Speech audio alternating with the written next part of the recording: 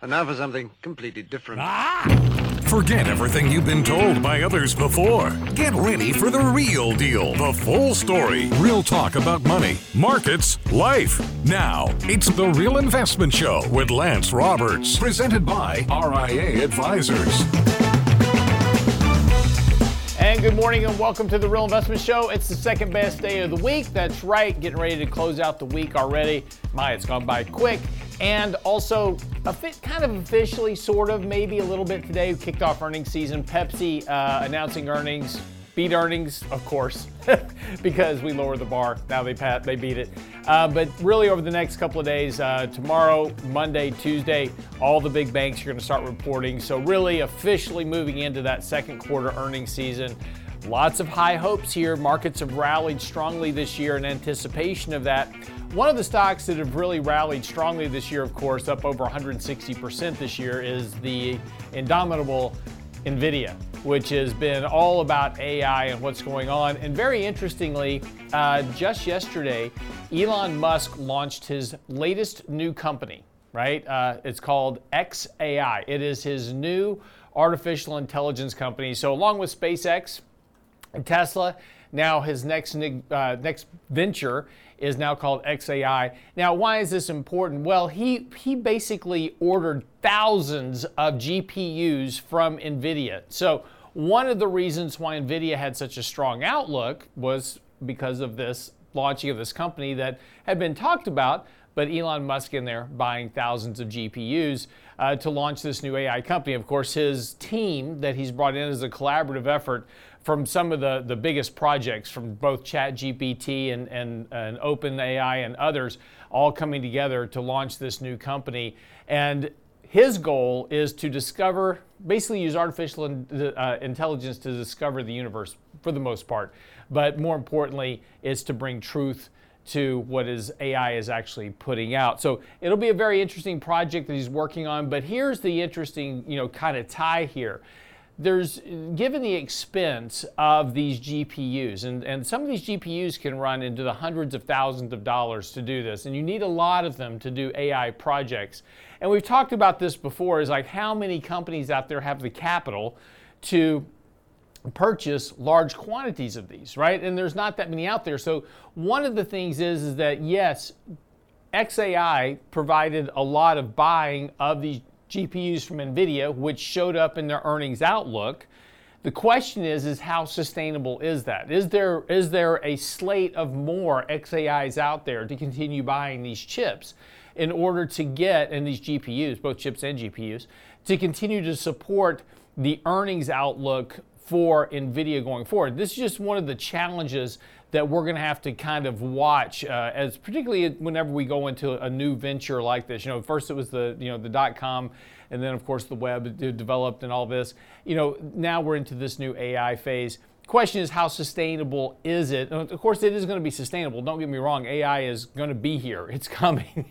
But how many companies have the ability to spend hundreds of millions of potential dollars to launch a new AI company? Yeah, Elon Musk can do it because he's got billions of dollars sitting in the, kind of in the background. And, he's got the capability and cash and network to do that.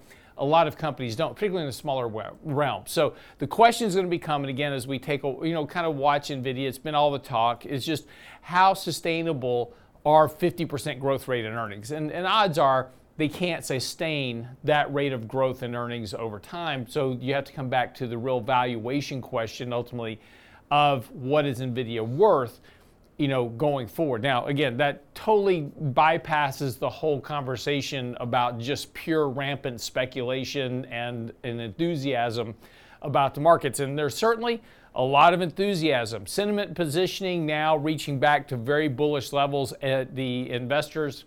Sentiment rising up back to previous highs. And as of yesterday, now new talk about all-time highs in the market by the end of this year. Goldman Sachs survey of clients have a lot of their clients asking, are we going to make new all-time highs by the end of this year? Of course, that's all going to be dependent on earnings. And of course, as we go into second quarter earnings season, we're going to get a good, real kind of sampling about just how good those earnings are.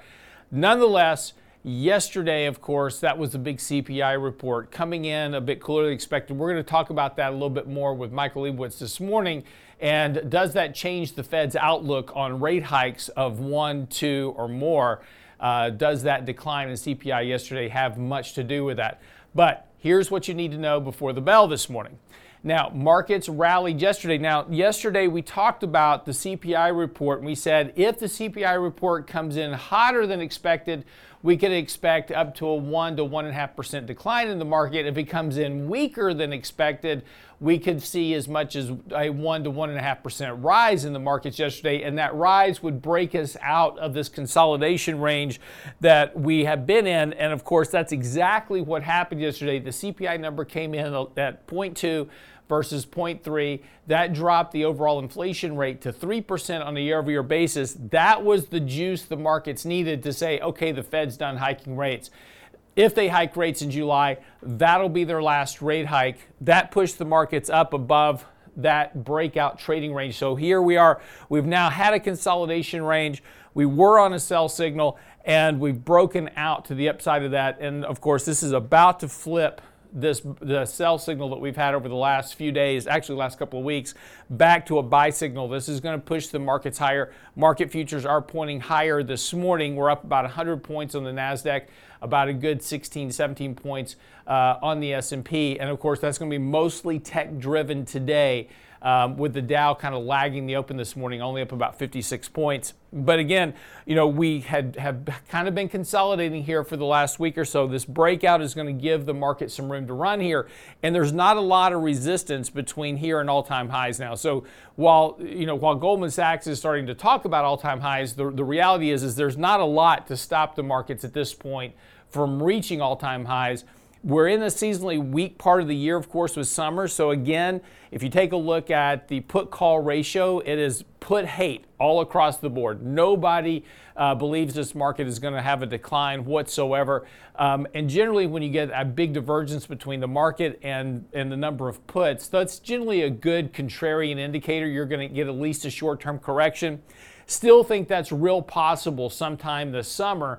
But by the time we get to October, November, December, we could very well be talking about a rally back to all-time highs. So again, there's really no reason to be overly negative in the markets right now. Use dips as an opportunity to increase some exposure to some degree. Get your portfolios kind of aligned with where you want them to be. The time to be uber negative was behind us. That's kind of been over now for a while. Still a lot of concerns out there, of course, about recession and other stuff. Hey, I get it. Markets looking well past that now. In fact, if you take a look at the markets and sentiment versus economic indicators, they're leading those indicators right now. And we're going to start to see, as we saw with the ISM Services Index, begin to see some of those more negative economic indicators start to now turn positive.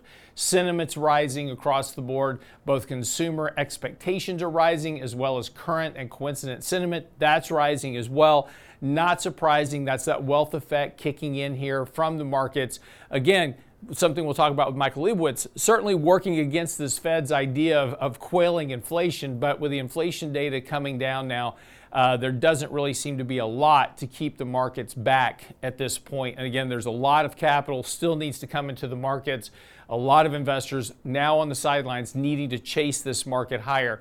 But again, doesn't mean that we're not going to have some corrective action along the way to allow you to get your portfolios back in line with the markets if you need to do that. We're working on that steadily here because we've been underweight equities through the first part of this year.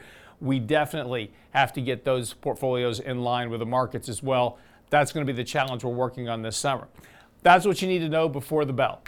When we come back from the break, we'll pick up with Michael Lebowitz. We'll get into the CPI report from yesterday, and also what does that mean for the Fed, the rate hike at the meeting coming up, and rate hikes after that. Don't go away. More of The Real Investment Show coming up. Get daily investment news you can use, delivered at the speed of the internet at realinvestmentadvice.com. Declare your financial independence and prepare for the second half of 2023 with the RIA Mid-Year Economic Review, Saturday, July 22nd, with Richard Rosso, Danny Ratliff, and special guest Chief Investment Strategist Lance Roberts. Get our report card for the market so far and what you need to know to invest profitably for the rest of the year. Register now for the RIA Mid-Year Economic Review, Saturday, July 22nd, with Ratliff, Rosso, and Roberts. RealInvestmentAdvice.com. The Real Investment Show.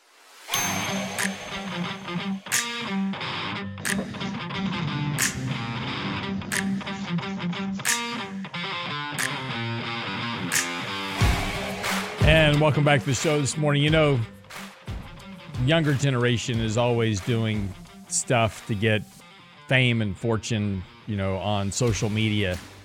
And of course, we've seen a lot of people do really stupid things on social media, from eating Tide Pods to a whole variety of other things to try to get clicks, views, those type of things, right? And the hope is to become the next Mr. Beast. If you don't know who Mr. Beast is, he's one of the leading YouTubers and TikTokers out there that does kind of wild and extravagant, you know, events to gain views. And of course, he makes a lot of money from doing this. He makes millions of dollars a year from, you know, being an influencer. And that's, of course, the new job role. I haven't seen a college course yet for the job role of influencer, but I'm sure it's coming.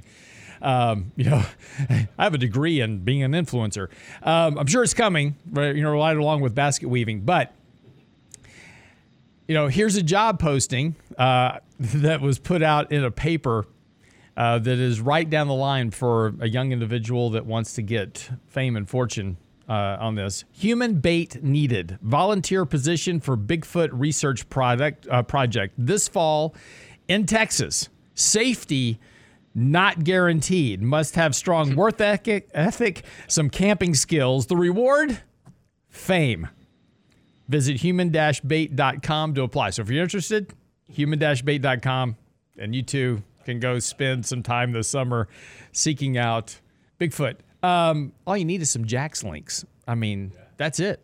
So anyway, this morning, as I was saying earlier, PepsiCo announcing earnings. They beat estimates, raising their full-year outlook, even as higher prices are hurting demand somewhat. Thought this was interesting, though, because Delta, the airline company, they posted record quarterly earnings, and they're hiking their full-year outlook on travel boom. Now, again, pay attention to these headlines that are coming out because, again, lots of people talking about, recession's coming. You know, this is all going to happen. The lag effect of these Fed rate hikes is going to impact the consumer. Higher credit card rates are going to impact the consumer. But consumers are still traveling, right? They're still tapping their credit card debts. They've still got income coming in. And like I said, Delta's just posting record quarterly profits based on a travel boom that's going on. So that certainly isn't a sign that correlates with this whole idea of this impending recession right around the corner. ISM services indexes are ticking back up. Consumer confidence is improving. And as I said in the open, and this all kind of ties into what the Fed's dealing with, is, you know, the Fed's been hiking rates with this idea of, hey, I need to slow down economic demand. I need to raise unemployment so that we can bring inflation down. But, you know, a rising stock market increases that wealth effect. People feel more, they feel better about spending money on something like, let's take a trip because, you know, my portfolio's up another, 3% over the last quarter. I feel good about that because that money is actually, it's kind of a free trip. My portfolio has risen enough to pay for the trip. So, it's kind of a free trip. Let's go take it. That increases consumer confidence, increases consumption in the economy. And that is all easing monetary conditions, which is undermining exactly what the Fed's trying to do. So Michael Lebowitz joining them this morning. Of course, we've got the Fed meeting coming up later this month. Pretty much a shoe-in bet right now that the Fed's going to hike rates another 25 basis points. The market, and this was really kind of the rally yesterday, based on that inflation number, the market now betting on it's a one and done now. with the Fed. Of course, that's also what they thought about earlier this year with the markets as well. But Mike, it's a real, this is a real problem facing the Fed. Inflation's coming down. They said their goal was their goal was never to get to 2% inflation. What the Fed said was, we're looking for a clear trajectory of inflation falling towards our target rate of 2%. Clearly have that now. In their kind of, support for raising rates is getting, pretty much, eaten away at this point, eroded by what's going on. And the markets are now starting to really bet pretty hard that the Fed is now done hiking rates, and the next thing to come, obviously, are rate cuts. What's your take on yesterday's inflation report, and what does it mean for the Fed? Yeah, the inflation report was great. Just about every set of, the headline data, and then if you dig into the weeds, everything was good. Powell's key inflation barometer, which is core services, so that excludes food and energy, just services, and it excludes shelter. So it's, a small part of, or it's a part of CPI, but relatively small part. That fell more than expected. All the core data, the headline data was all slightly lower than expected. One thing we wrote about for our commentary today is the difference between these year-over-year numbers and the monthly numbers, and they can be very misleading. So year over year basically is the last 12 months. So as you move forward every month, you're taking away whatever that inflation reading was from 12 months ago. Inflation was running rampant. I think it was 1.2% a year ago. That just got taken out of the year over year CPI. So no matter what CPI did yesterday, the year over year rate was going to fall, pretty drastically. And that's what happened. It dropped from 4% to 3%. And it wasn't a surprise to anyone because the market was expecting 3.1, 3.2%.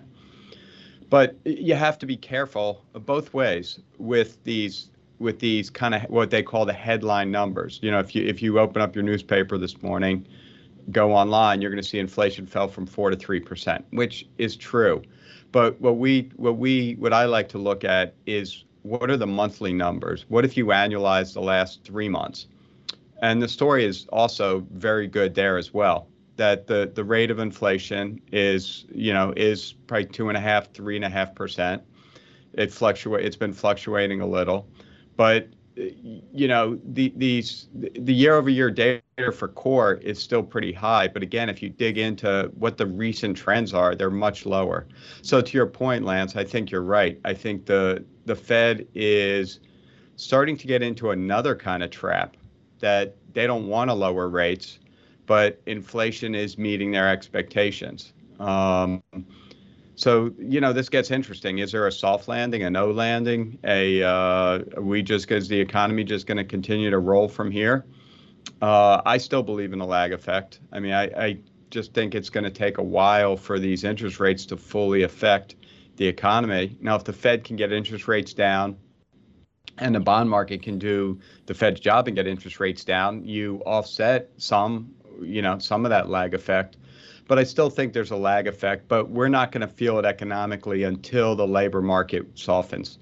And, right now it doesn't appear the labor market, there's some, nascent signs of weakening, but nothing that should disturb anyone, or nothing that you can say is trending in a direction that should be concerning. So, again, with the CPI data, I think it just says all eyes on the labor market. So, we'll look at jobless claims this morning, and then on a monthly basis, we get the BLS reports, the ADP reports, the JOLTS reports.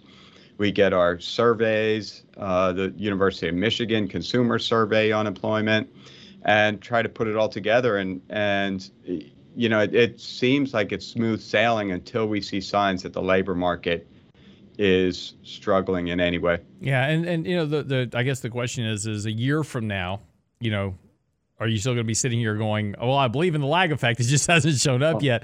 This is the challenge. There's so much money that's coming into the economy.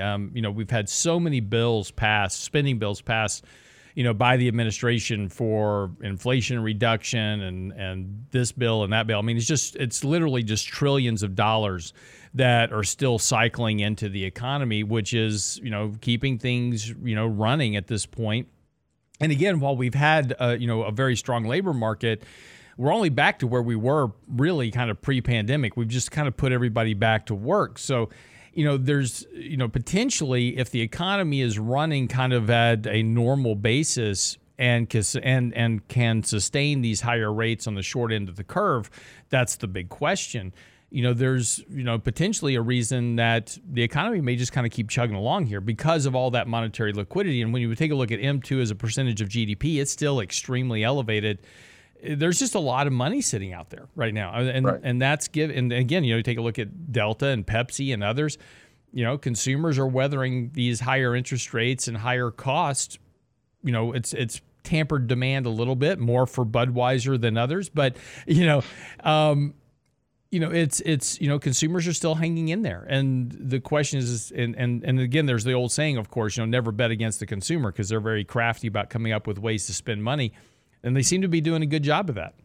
Right. And there's a lot of pent up demand, right? We saw this with UNH about a month or two ago where they said insurance claims are rising for elderly people that are doing elective surgery. Yeah. Right. I think we're seeing that with travel. We're seeing that with going out to dinner. There were a lot of people that were still kind of locking themselves down to varying degrees not that long ago. Mm-hmm. So they're coming out of their caves and they're spending money that they've been saving for 3 years. They're meeting their demands that they've been deprived of. Things they want to do. So just don't look past some of that stuff either. And that's why we've seen it month in and month out. The economic gains are coming in entertainment, travel, restaurants, leisure, those industries. Well, and again, look, we're going to have another good litmus test coming up. Really Friday, Monday, Tuesday next week when we start getting reports of just how good Amazon's Prime Day was, of course, which really kind of kicked off yesterday.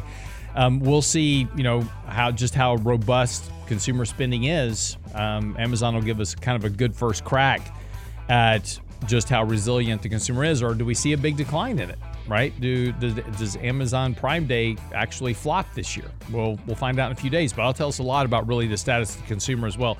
Okay, quick break. We'll come back. Kind of following through with this whole idea of the Fed hiking rates. The question is, and of course, what the market's betting on is they're going to be cutting rates. The question is why? We'll talk about that when we come back with Michael Lebowitz. Don't go away.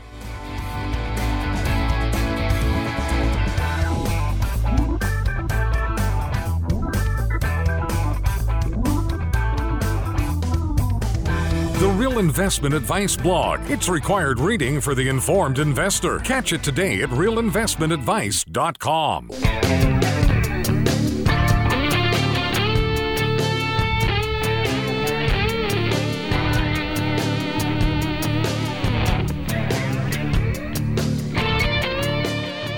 So the question is, of course, as we were talking about, the Fed coming up on their meeting in July, that's highly expected. It's almost a lock that the Fed will hike interest rates by 25 basis points. And pretty much they don't have a choice. They've already stated that they're going to hike rates. And if they don't do that, it will appear that they are too dovish and the markets could lose confidence. I'm not sure the market has confidence in the Fed anymore. They just kind of hope they're going to cut rates. But that could impair the Fed's credibility if they don't hike rates. So, pretty much guarantee they're going to hike rates 25 basis points. The question is going to be, is that the last one, or do they continue to talk about the potential for another rate hike as they have alluded to, really kind of earlier this month and last month? But the real question comes, of course, and what the market's hoping for is that the Fed is going to start cutting rates. And this becomes an interesting conversation because the belief of the market is that because inflation is falling, that the Fed needs to cut rates. But the question that I have is well, if interest rates are 5% and the economy's doing fine and consumers are spending and weathering, higher rates, why would I cut rates? Higher rates increase net interest income for the banks. Higher interest rates give, lenders the ability to make more money on loans that they're putting out there. there's some positive benefits of higher rates. And if I cut rates now without the economy in a recession or having some, need to do so, then I use ammo, kind of that I would use for a recession, really not for not much benefit. So the problem I have, Mike, is why would the Fed cut rates unless what you're expecting comes to pass? Right. And here's something else to think about. What if the Fed 6 months ago thought they had the battle won and dropped rates to 0% or back 1 or 2%? What would the economy be doing now? Or if they had never really raised rates, the economy would be a lot stronger than it is today. The market would be up a lot more. That would be feeding the economy. Mm-hmm. Right. So the Fed is restraining the economy. So I think what your real question is, why would the Fed not keep restraining the economy? The economy is at a good, it's like walking a dog. You're walking at a good pace. The Fed likes the pace. Why would you want to pick up the pace at this point and potentially create more inflationary pressure? I just don't get the case for it unless you have real banking problems. Right. We know the Fed will do whatever it takes to save the banks. That involves inflation, that involves layoffs in the economy, that includes recessions. So the Fed will do what it takes to save the banks, but barring bank issues, there's not really a case. Even if inflation starts printing around 2% pretty steadily, to really lower rates, they may do a marginal 25 here or there. But again, if I'm them, I save that ammo for a rainy day. Yeah. And, speaking of, though, that's a great point. Starting really next week in earnest is the big banks. I think we have a couple of banks maybe tomorrow. But we've got most of the banks are going to be reporting earnings next week. And to your point, the question is the banking crisis over? Right. We had this whole big banking crisis back in March that lasted about 37 seconds. The Fed came out, created the BTFP or P fund to bail out these banks. And this, then that seems to have worked at this point. And, there's not been much of a mention of a banking crisis since then. Markets have continued to improve. Bank stocks they're not pacing the market this year. They're not up that much, but they're not going down. So we're about to hit earnings season for that, and I'll just read to you a clip from the Wall Street Journal this morning asking the same question. Lenders will sort through the damage from this year's banking crisis when they report their financial results starting on Friday. Earnings for the second quarter will show whether recent failures of 3 lenders and the slowing economy are eroding what has been a long period of strength for the industry. Earnings are expected to fall about 7% in the quarter from a year earlier. This is according to Keefe, Bruyette & Woods. And the biggest banks are expected to have fared well and in some cases thrived. Of course, JP Morgan leading the way. And a lot of that thriving is coming from these higher interest rates, right? That increases the net interest income for banks. Basically the spread between what they borrow at and what they lend at is what generates their profit. Of course, the big thing out there is this $3 trillion worth of commercial real estate debt that's sitting on their books. This has kind of been one of the big concerns, that there's going to be this commercial real estate kind of impact to banks, and it's certainly not a small impact. There's 1 billion square feet of empty, vacant commercial real estate space in the country right now. So there's certainly some risk on that side of the ledger. And of course, they've got a lot of losses because of the rise in interest rates. And of course, this is what created the banking crisis earlier this year, was the degradation of the prices of the bonds they hold as collateral in their books. Those things haven't gone away. They're potentially not getting much worse at this point, but they're certainly not getting better. Your thoughts? Right. Yeah, the margins are the big issue. So you have kind of 2 phases of bank earnings. The big boys actually start tomorrow, JP Morgan, Bank of America, those guys. What we're going to want to listen to from them is what's going on with their margins. Are they still seeing deposit outflows? How much are they putting aside for potential credit losses? So that last one will tell you what they think about the economy. Not what they tell you, but what they're actually thinking. If they're putting away more than expected in credit reserves, then they have a worse outlook. And if they're putting away less, then it's maybe a little better. But I think margins are the big problem facing banks. It's not, the economy's fine. Right now, the credit risk is not too big an issue. Bond prices have stabilized. So that part of their balance sheet is not getting worse. But the margins are among the lowest they've been in 30 years. They're just, when they have to borrow money at 5%, 5.5%, and lend it out at 7%, 7.5%, there's just not much in it for them like there used to be. But the following week, we'll get all the regional banks. And that's where it gets a little more interesting because the deposit outflows are much greater for those banks. And we'll see if that started picking up again as rates kind of ticked up a little bit towards the end of last quarter. And they're the ones that have had to sell perfectly good securities at losses purely because of the interest changes in interest rates. So I think the story gets more interesting next week. The story this week from JP Morgan and others is, I think, more an economic story. What do they think about the economy based on what are they doing with their credit reserves? And again, yeah, and these loan loss reserves are always an interesting thing, right? Because if they put money into loan loss reserves, that's an expense to earnings, and when they don't use them and they bring them back on, it now becomes income. So you also kind of, when you're looking at bank earnings, you also have to track where their earnings are coming from. Because again, let's say that JP Morgan puts away $1 billion worth of loan loss reserves this year. And next year, there's not been a credit crisis. So all of a sudden, their earnings will jump by $1 billion because they'll bring that same $1 billion back. They didn't earn $1 billion more. They just moved it back from loan loss reserves. So this is why it's always important when you're analyzing financial statements and earnings and these type of things. As investors, we tend to just kind of take the headline and run with it and say, oh, they beat earnings, so let's go buy the stock. And that's the way the market works in general anyway. But it's important to really dig down. Yeah, just real quick. It's just important to dig down below the headlines and make sure you're really buying what you think you're buying. Mike, go ahead. Right. And real quick, when you're looking at bank stocks, they're different than every other stock because of just everything about them. Like you said, the credit losses. There's so many other aspects that you can't value them the same way you value other companies. Our typical price to sales, price to earnings, all those type of valuation metrics just aren't quite the same. Cash flows. If you look at a lot of financial statistics regarding kind of industries, it's always X financials. It's just a different animal than kind of your more typical company.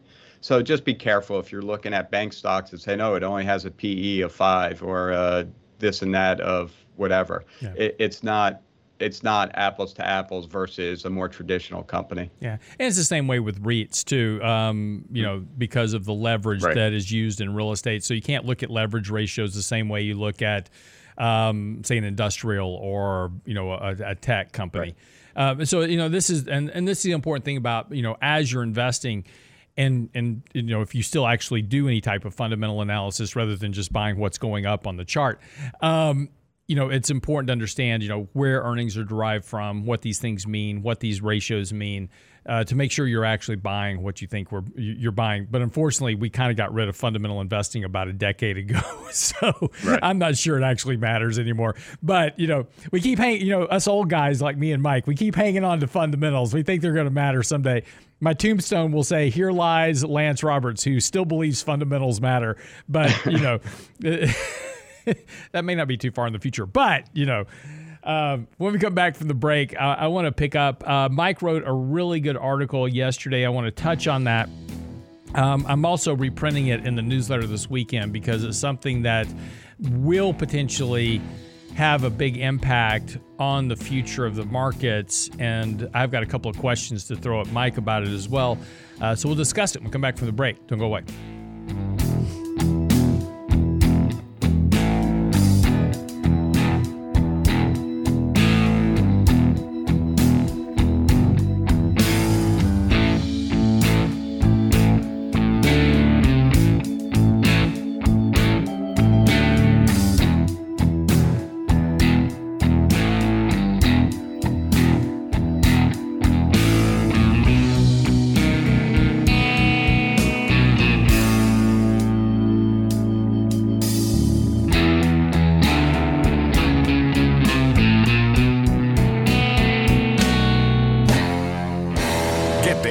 investment news you can use. Delivered at the speed of the internet at realinvestmentadvice.com.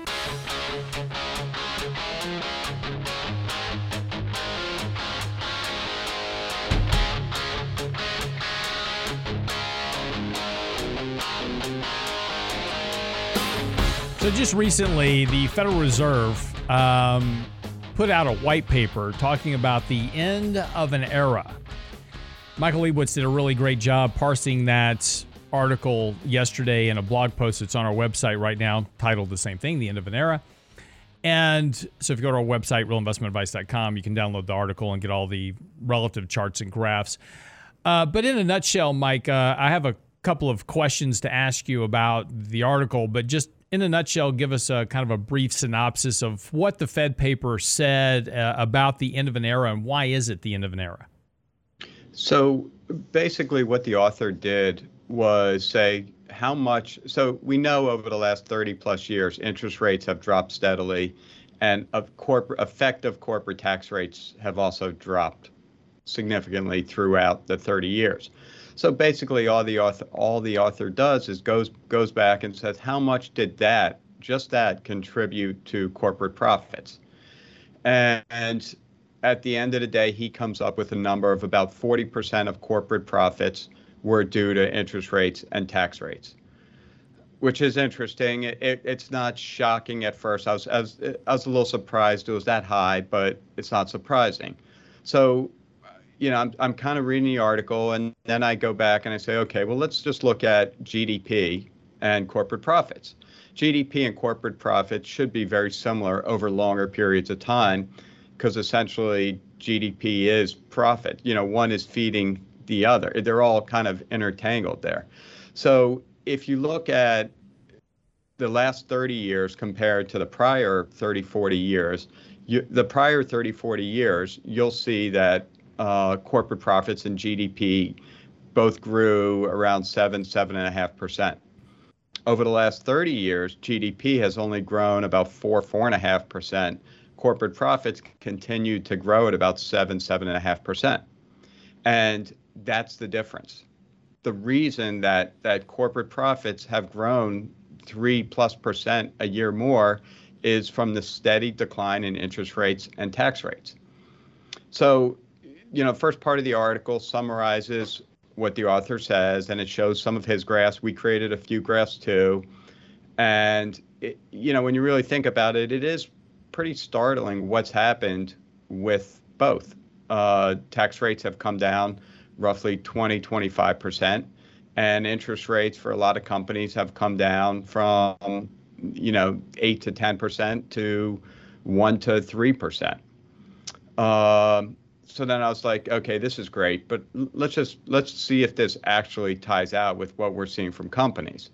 So I randomly picked McDonald's. We kind of wanted a nice, steady growth company, you know, value growth company, not a company like a Microsoft that has had massive growth and it's hard to attribute interest rates and other things to. So we looked at McDonald's and steady profits, so its tax rate is a little more dependable. And sure enough, with McDonald's, over half of their profits have come from those two factors. We looked at Pepsi, we looked at Coke, we looked at Clorox, same story. Somewhere between 35 and about 55% of profits purely came from interest rates and tax rates. So that's great. That's great to know. The question is, what does that do for us going forward? And this is where the author and ourselves kind of come to the same conclusion, that those were benefits. The question is for those benefits to continue. So for corporate profits to continue to grow more than GDP, you need lower interest rates and lower tax rates. And unfortunately, interest rates they're going to go lower from where they've been the last year, but they're really not going lower from where they've been the last 5 years, which is, you know, not zero, but pretty close to zero. Tax rates, effective tax rates are in a 15 to 20% range. Sure, they can drop another 20%, but given the deficits that the government is running, it's hard to see how they reduce taxes anymore. So you're kind of left with the conclusion that if rates stay where they're at today, then corporate earnings are going to actually get worse, or corporate earning growth will weaken. And taxes are probably going to stay the same. And there's a chance they go higher to help pay for some of these deficits. So I think where that leads us, and this is over the long term, this doesn't mean that tomorrow you got to sell all your stocks. Over the long run, we should expect corporate profits to be running a lot closer to GDP. GDP, nominal GDP, this isn't real GDP, is running 4.5%. And the trend is lower over longer periods. So, that's a function of debt, by the way. It's the reason the trend is falling on GDP is because of the rising debt levels. Go ahead. Right. And if anything, debt's risen by a lot more over the last few years. So that trend could kick it up a notch too. So, the problem we have is that we have valuations that are much higher than normal. You typically pay a higher valuation when you expect a higher growth rate. So if you just look at price to earnings, why would you pay a higher price to earnings than normal? And it's because you think the E in the price to earnings is going to grow more than expected. That would justify paying a higher valuation. So now you have an E that's going to grow. And I think people's expectations are more backward biased, right? So what's happened will happen. So again, this is aggregate, but I think a lot of investors are thinking corporate profits grow at 7%. Here's what I need. Here's, what I should be paying for it. And I think in reality, over the next, again, not next week, not next month, but over the next 10, 15 years, we're talking about profit growth that's probably between 3 and 4%. So, roughly half of what we've seen, with valuations that are 20, 30, 50% more than the norm. And that's, again, a longer run picture, but trouble for the long run stock market. Now, at the same time, the bond market's offering you, treasury market's offering you 4% for 10 years you can lock in. And, if you go out, with some credit, take some credit risk, you could get 5, 6%. So, if you're an investor that just wants to put an investment to work, go to sleep, not trade the markets, it's something really interesting to think about in the trade-off between stocks and bonds for, a long period of time going forward. Yeah, and again, we are talking about long-term timeframes here, but the point of this is that the ability to generate the margins that investors have been paying into for the last 20 years in particular are going to be really hard to maintain. Particularly after the margin expansion we saw during the shutdown. There's kind of this belief right now that new high in corporate profit margins are going to remain that way indefinitely, and that becomes more challenging. Now, one of the questions I have to ask you though is that one of the big trends to help boost earnings, over the last 2 decades in particular, has been stock buybacks. How does that factor into this analysis? It doesn't, and I was using net profits. Just using dollars, right, not earnings per share. So the point is, and that's right. And the point is here is that, people, and a lot of the people are immediately going to ask, well, what does it matter? As long as companies buy back shares, it's fine.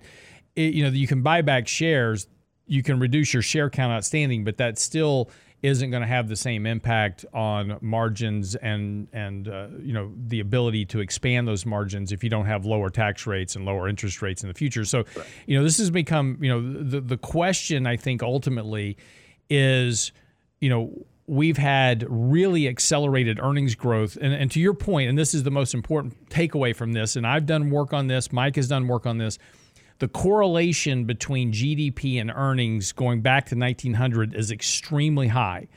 And it's a function of the fact that what we do in the economy, what we buy, what we trade, what we sell, that is what generates the revenue for these companies. So it is impossible to maintain a divergence between earnings growth at 7% a year, which is what analysts continue to expect going forward, and an economy that's growing at 2%. Without these other benefits being in play. And you can buy back shares all day long, and it's not going to change that outcome if you can't make up the difference between 2% and 7%. Right. And Lance, what you're talking about, what I'm talking about is in the aggregate. Yeah. So that doesn't mean there aren't going to be companies that grow at 40%, but it also means that there are going to be companies only growing at 1%. Right. You put them all together. Right, and this is going to be one of the issues with passive investing. You know, at some point, let's just assume you're right in your article, and I'm a passive indexer. My returns may fall close to zero over the course of the next 2 decades because of this combination of effects of high valuations and a reduction of the ability to make those spreads. But as a stock picker, I could do exceptionally well. And you know, this may bring back, you know, one of the things that we've talked about is this big kind of mindless robot of passive investing that just sucks in money flows and indexes. It's fine as long as indexes are rising. The question is if you spend 2, 3, 4 years making no money in an index and you see other managers making money picking stocks, that may be the death knell ultimately for the passive investing crowd. And maybe your tombstone one day will say fundamentals actually did matter. If I live that long, I got to get another 20 years on the books probably. All right, that's going to wrap up the show for the day, Mike. Thanks so much. Get by our website, realinvestmentadvice.com. While you're there, make sure you're registered for our daily market commentary. We put that every day at 7:30 sharp. Comes to your email inbox. Quick 2-3 minute read, kind of get you set up for the trading day, earnings, economic data. This morning we got PPI to talk about. So that comes out every morning at 7:30. Subscribe for our newsletter. Subscribe for our Before the Bell video commentary, as well as our daily radio show right here. Just click the subscribe button, that little bell icon as well. We'll make sure you're notified every time that we launch a new video on our website as well. So lots of stuff to keep you up to date on the markets, along with our blog posts, more. It's all there at the website, realinvestmentadvice.com. Have a great day. We'll see you back here tomorrow with Danny Ratliff and Richard Rosso for Financial Fitness Friday. See you then.